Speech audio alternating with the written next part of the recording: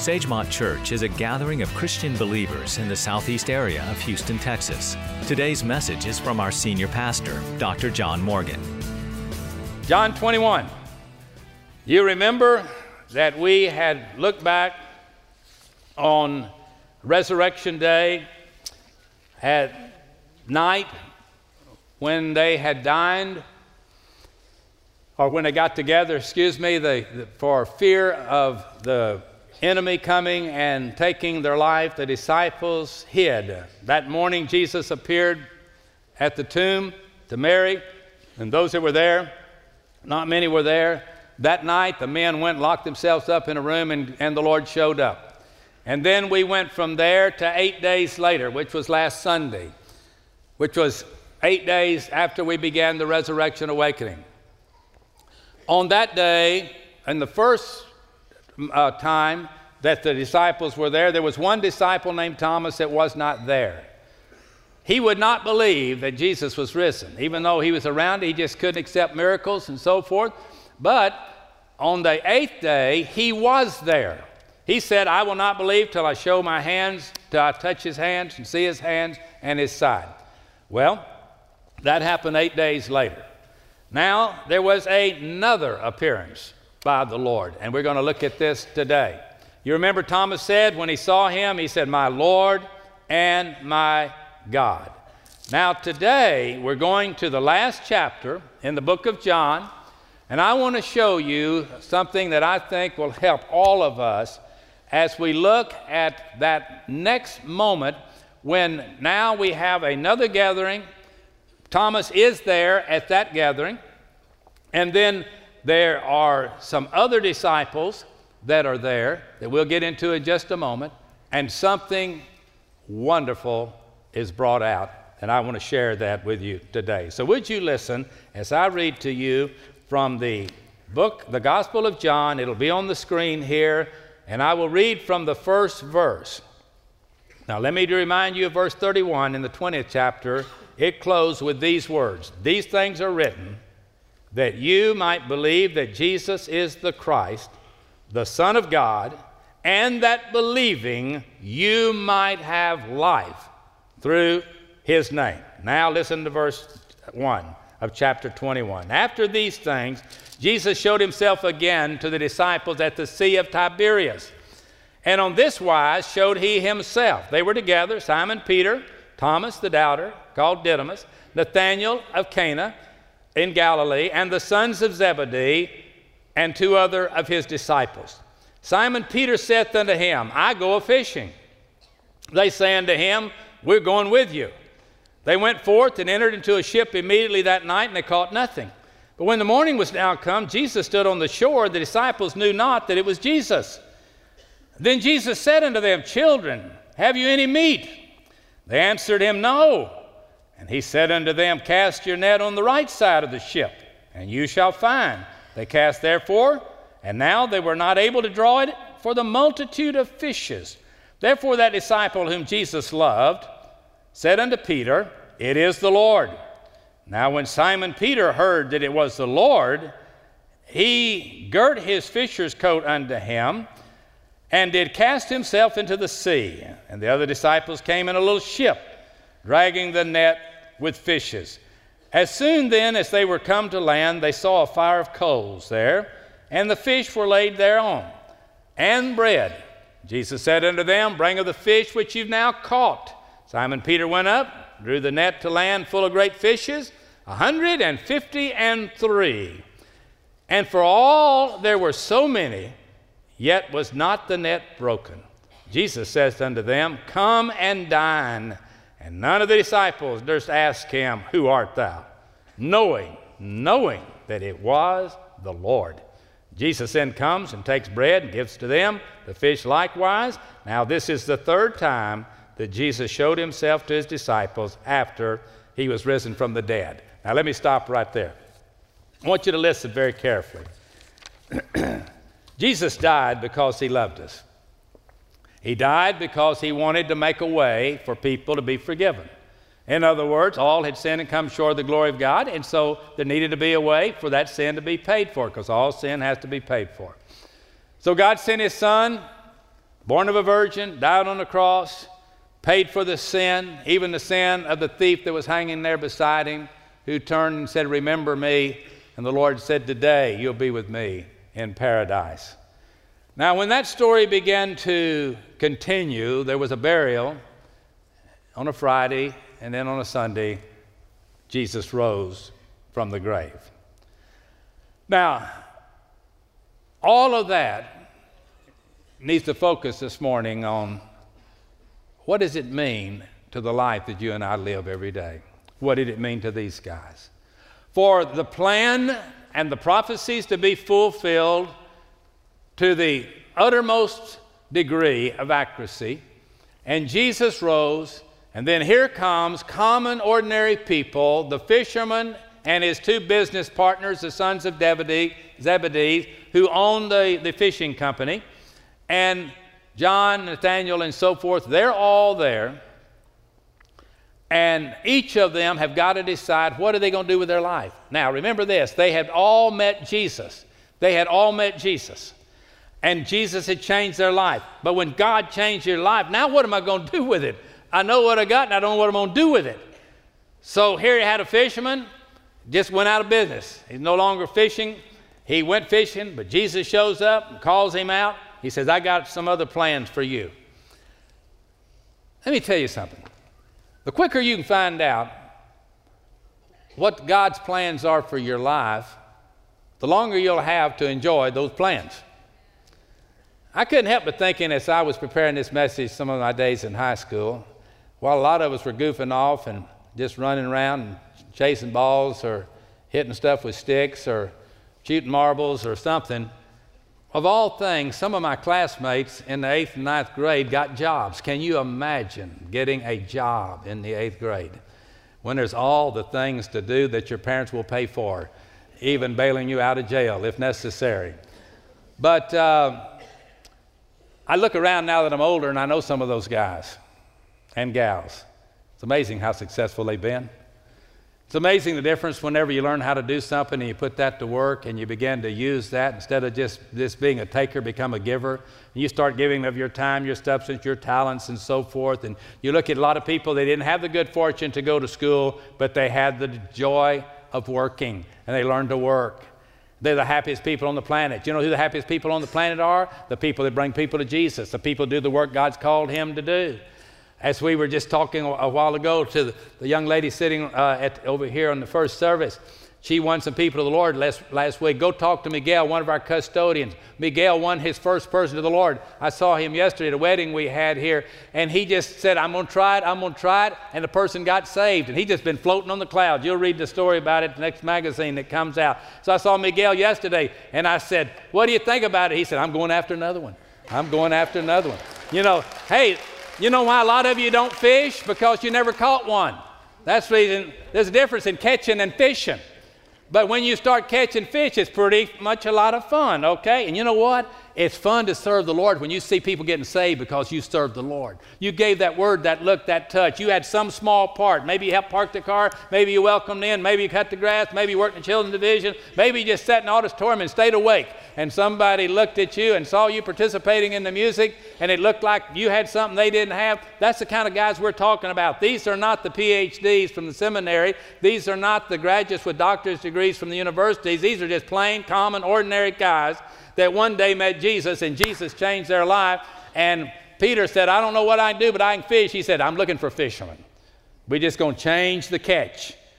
And my goodness, look how good he was on the day of Pentecost when he preached, and 3,000 people got saved on that one day. See, God's got a purpose for every one of us. He gives us different things. He gave Abraham a son. He gave Moses a rod. He gave John Mark an opportunity for a great career. But they've been like working. To work for Paul, been like working as the assistant to Billy Graham back in years gone by as a young person. And when Mike Huckabee was a young man, he worked for James Robinson. I remember when he was the front person as a young man, he was working as a Christian believer to help prepare the way for James to come and John to sing and preach the gospel of Jesus Christ. It's amazing how successful people become when they find their purpose and they get to work and they do it, and they don't try to be like all the others that feel like that if I get a degree, I'll get a job, or if not, the government will take and will take care of me, but rather they say, I'm going to work because the night comes when no one can work. Jesus said, I've come to fulfill the will of the Father. We've all come to fulfill the will of the Father, but you got to know the Father to know His will. And so we get back to our story. When Jesus appeared to this man and good things began to happen, it was time to put laziness aside, apathy aside, self-righteousness aside, criticism aside, preoccupation of work or hobbies or entertainment. Put it aside. Take up your cross. Follow me. And he tells them, and it's interesting that this guy, John Mark, we'll talk about here in just a second, that he talks about how nobody has left father and mother and houses and lands and all their stuff for my sake and the gospel's sake, that they weren't rewarded 100 times in this world as well as in the world to come. You never get ahead to where God owes you one. God owed us one thing, and He didn't really owe us that. He loved us enough to send His Son to die for us. He's fulfilled what He's supposed to do. Now we're to take up our cross and to follow Him. You remember Gideon. He started with over 20,000. He ended up with 300. But those 300 were enough to bring down a city. You know, when you start off with God, like Peter, he could have quit. He said, I'm going to go fishing. And it's interesting, all his friends say, I'm going with you. You know, I don't think this following Jesus is for me. You know, this is not what I thought it was. I thought all it was you filled out a card, said amen, got baptized, and waited for heaven. And all you did is sit back and you'd be prosperous and healthy and happy and holy and on and on. Don't work that way. There's a cross to carry. There's a burden to bear. But there's joy that comes, like childbirth, where the pain is at the time of the birth. But look at the rewards that come thereafter to those that God allows to bear children. You know, John Mark, he had quite a testimony if he could have traveled with Paul for a bunch of those years. And if he could have been around those guys and see what they saw, can you imagine what that young man could have done, given a testimony in Sagemont 5? I mean, if he'd have been there on the first night, can you imagine, before the preacher preached, John Mark, you come and give your testimony. But he didn't. He quit. He left. He came back. But that's not the end of the story. I will say this to you. Anybody that gives up something to follow God, God says, I'm going to take care of you with a very special reward.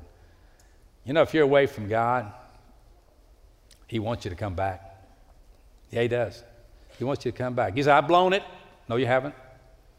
There's power in the blood. Every day with Jesus is sweeter than the day before when you start walking with Him. All He's saying is, come unto me, all ye that are weary and heavy laden. I'll give you rest. But you're not going to rest until you go to heaven. I'm going to give you rest, then I'm going to put you to work. I'm going to give you a job. I'm going to motivate you to get out and serve me. I think of all the attributes that I have on, if I had a top 5 list, which I don't have, but I know this would be one of them. God can forgive and He can forget. I can forgive, but I can't forget. You know, if somebody offends me, I can forgive them, but I can't forget. Jesus said, I'll forgive and I will forget. And it doesn't matter what's happened. You may have given your heart to Christ. You thought you were going to do such and such, but you just decided you just go fishing, whatever that might mean to you, and get back into the things of this world and decide I will not follow. I'm just going to go and do my own thing. Let me tell you, if you'll come back, God will receive you. You remember when John Mark came back, what happened? He came back, he did see a lot of the miracles. He came back, he realized that he had really hurt Paul and Barnabas. You know, when somebody's depending upon you and you let them down, it hurts. If you serve as a deacon, we talk about this all the time on the staff. There's certain things expected of staff members, certain things expected for deacons. There's certain things expected if you're a volunteer and you lead an organization of volunteers. There's something expected of your volunteers. And when they don't participate, they miss the blessing. It does have a way of confusing people, but God still had a plan for John Mark and let him write the book, the Gospel of Mark. He let him put his book in the 66 bestsellers list, all right? And that was the man. And when Paul was writing to Timothy, young Timothy, I think that as he wrote to Timothy, that he had a double purpose for what he wrote, because he said to Timothy, he said, I want you, he talked about bring me the parchment because he wanted to write, bring me my coat, I'm cold. He said, Demas has forsaken me, and because he loved this present world. He's gone back to this present world. But then he said, bring me John Mark. That's the quitter, John Mark. Bring him back. He's profitable for me in the ministry. You know how I think he's profitable? Because he just didn't have a golden resume. I think when you read his resume, it says, success, success, failure, failure, failure, success, failure, failure, success. Goodness, had more failures than successes. You know, God needs that kind of people. God needs for people that will show that God does give a second chance, that he's a miracle-working God, that he forgives sins and he makes you over again. There's no question about that. But this is a guy. Read it in 2 Timothy chapter 4, verse 10. Well, you say, preacher, what do you suggest that I do? Let me quickly move this towards a conclusion with verse 15. We can go through this pretty quickly, but it's so important. There's other things to talk about that I don't have time to talk about. But listen to this. It says, so you remember they have the fish out there, the fire, the cook, there's the hush puppies, there's the catfish or whatever where they were. And here's what it says. When they had eaten, when they had dined, and that is dining for fishermen out on the banks of the lake or whatever, Jesus said to Simon Peter, Simon, son of Jonas, lovest thou me more than these? And I can just see him going like this to all the other disciples that were sitting around the campfire. He saith unto him, Yea, Lord, you know that I love you. He said unto him, then go feed my little ones. Go take care of my little ones. Then he said a second time, Son of Jonas, lovest thou me? Yea, Lord, you know I love you. He said unto him, go feed my sheep. Third time, Simon, son of Jonas, do you love me? Peter was grieved, the 17th verse says, because he said unto him the third time, do you love me? And he said unto him, Lord, you know all things. You know that I love you. Jesus said unto him, then feed my sheep. He asked a simple question. Do you love me? Let me tell you something. When you love something, there's a giving up. If you love Jesus more than the world, you have to give up some things of the world. If you love your wife or your husband more than any, you give up some other things. If you love the Lord, the bride of Christ, the church, takes on new meaning to your life. What he said to Peter was, Peter, I'm going to ask you 3 times.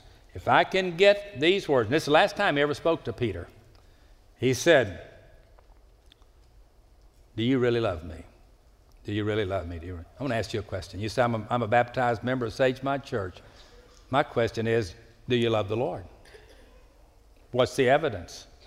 Is it there? Are you faithful to him? Do you serve him? Do you want him to live his life through you? Are you willing to let him live his life through you? You see, he had already turned back to the old life. And he had already had influence on the other disciples to come follow him. That's what happened. When somebody says, I'm giving my heart to the Lord, and then the next day they're right back out with their friends, they don't bring their friends to Jesus.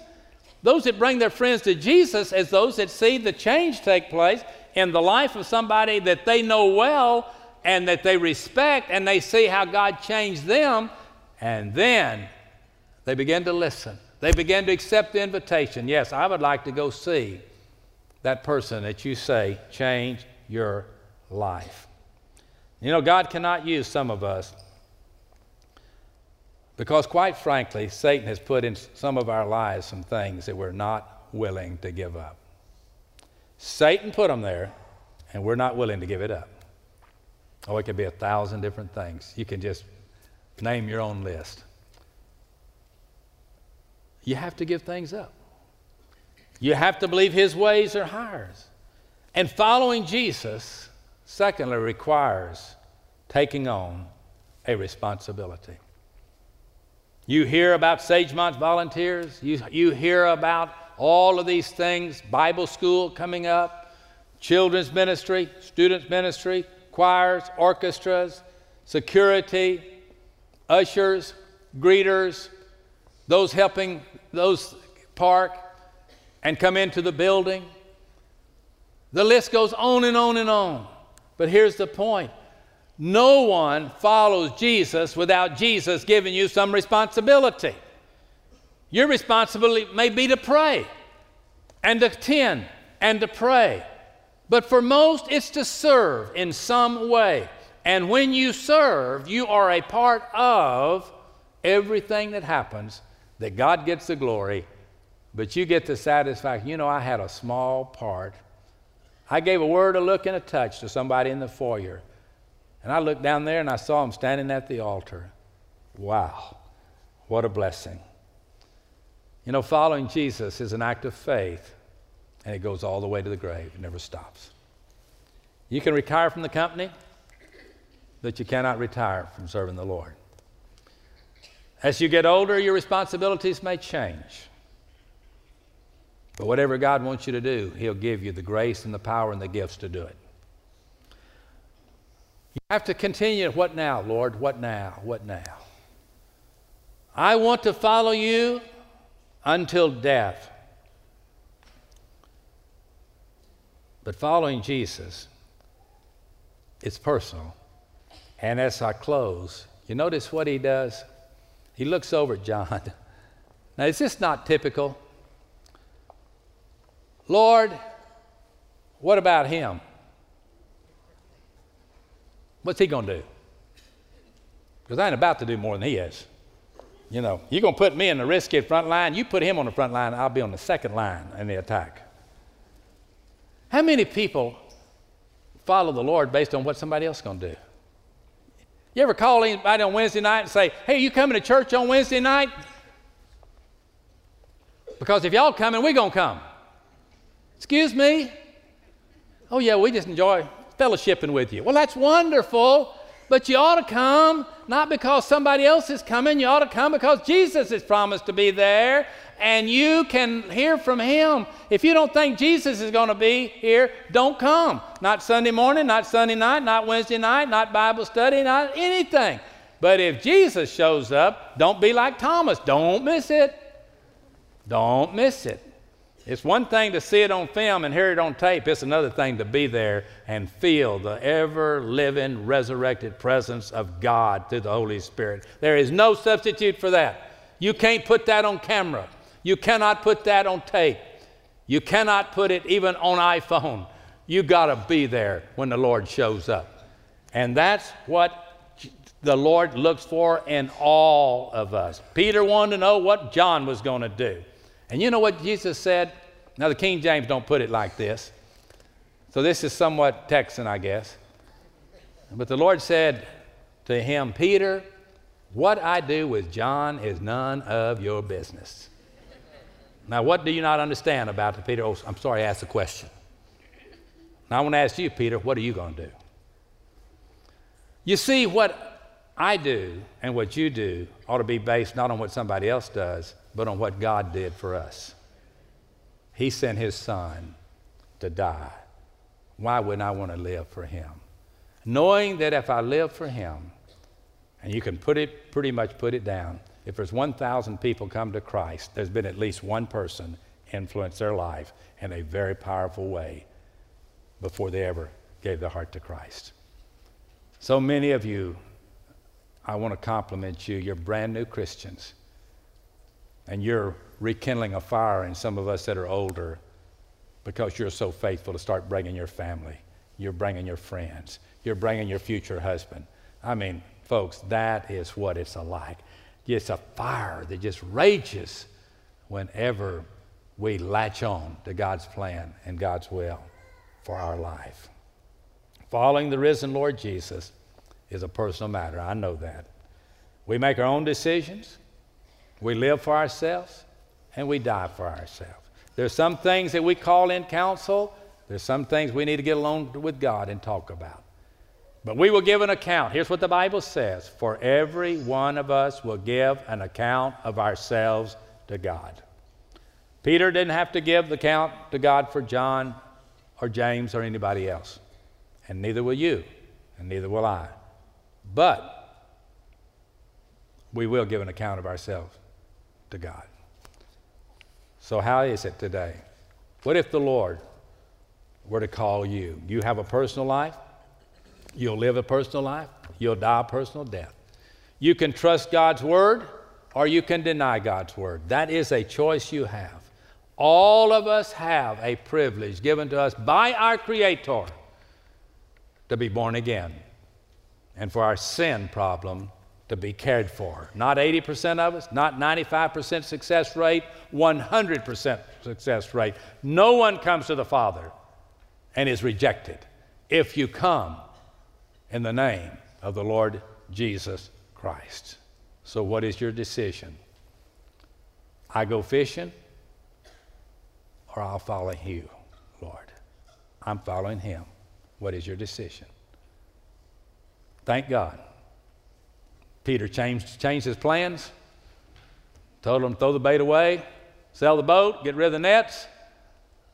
I'm headed to serve, and the next time I go fishing, I'm going to get me a guide, and they're going to have to skin all the fish, find where the fish are, pay for the boat, pay for the motor, pay for all the insurance, and I'm just going to come home and eat the fish. That's better fishing than being the guy that owns a company. Amen, Wade? All right. Now what are you going to do? You going to go fishing? Go shopping? Go getting entertained, whatever? I just plan to travel the rest of my life. Nothing wrong with traveling the rest of your life. Just win everybody to Jesus wherever you go. It'd be wonderful just put people on every planet. Wherever you go on vacation. We married the Caprivas yesterday. In a few days going to Rome. You've had them to the Holy Land, right? Now they're going to Rome. We talked about it. So we want to tell people in Rome about Jesus, about Jesus. Well, that's where the Pope is. That's all right. Tell them about Jesus. They all know about the Pope. Tell them about Jesus, all right? But you see, that's what the Christian life is about. As for me and my house, we're just going to serve the Lord. Wherever he leads, I'm going to go. And wherever I go, he's never going to leave me, and he's never going to forsake me. He'll supply all of my needs, and I'm in. Count me in. If I live, I live in the Lord. If I die, I die in the Lord. Whether I live or whether I die, I'm the Lord. Come on, devil, bring it on. Because when I can't handle it, I'm going to step back and say, Lord, get him. And then I'll just be there to celebrate and say, I told you so, I told you so. Because he that is in us is greater than what? He that is in the world. Now, would you bow your head and close your eyes? The Lord knows where the fish are, in the bay, in the Gulf, or wherever. And he knows where the fish are that he's trying to reach in this world. In all the countries of the world, many are unreached people groups. But there's many right here in Houston where unreached people have moved into the city of Houston. This is our Jerusalem. This is our spot. The church is the bride of Christ. And we are responsible to see that the church, all of our services are in one accord to bring people to Jesus who need a purpose for their life and need a Savior and need their sins forgiven and their sins forgotten, and to find a place of serving that will bring joy unspeakable to them as they see their life affecting others for the good of man and for the glory of God. If you're here today and you've never asked Jesus Christ into your life, I want to encourage you to bow your head for a moment. Keep it bowed. I want to lead you in a prayer. If you've never prayed like these you saw baptized, or maybe some friend of yours that you came to see baptized, say what happened to them? One day they asked Jesus into their life. It's a very simple prayer. It's just simply, God, I'm a sinner and I need a Savior. But I'll be glad to word the prayer for you if you'll pray it with me. So while heads are bowed and eyes are closed, if you're here and you'd say, Pastor, I do need to pray a prayer of forgiveness of sin in my life. I need to be born again. And I'll be praying with you. If nobody raised their hand, I won't even need to pray. But I know there are many of you here that do. But I just want you to, every head is bowed now. I'm looking, but no one else is to look. because I need to know what I need to pray before I close this service. If you're here and you say, Pastor, I'm a sinner, I'm just like everybody else in this building, but some of them have a Savior, and I've never asked Jesus to take care of my sin. And I want to do that. I want to do it right now. The Bible says, for whosoever shall call upon the name of the Lord shall be saved. We're going to claim that promise, and I'm going to lead you in what we call a sinner's prayer for forgiveness and for eternal life. Would you just say, Pastor, if you'll lead in the prayer, I'll pray that prayer right where I am. Would you just slip your hand up? Wherever in the building you may be seated, just lift it up. Lift it up. I'm going to look around to see the hands that are up, and if your hand is up, I'm going to pray. God bless you. You and the terrace, I see 1, 2, 3 down here, 4 here in the middle section, way up in the terrace over here. Anyone else now? We're not going to have you stand in a minute, okay? God bless you. I see others lifting your hand. All right. Now, God sees the hand if I don't, okay? Sometimes the lights affect what we see from here, but they don't affect the light of heaven. God sees the hand, and God knows the heart. So pray this prayer with me. Dear God, I know that I'm a sinner. I know, Father, that you love sinners. I am a sinner. I know you hate sin. I've tried sin, and I'm turning from sin. I want to repent. I want to turn from following Satan to follow you. And I will do it now. If you will come into my heart, show me which way to go, and walk with me, and when I stumble, pick me up and carry me to fulfill your purpose for my life. I want to be saved. I want to be born again. And I give you my life. In Jesus' name I pray. Amen.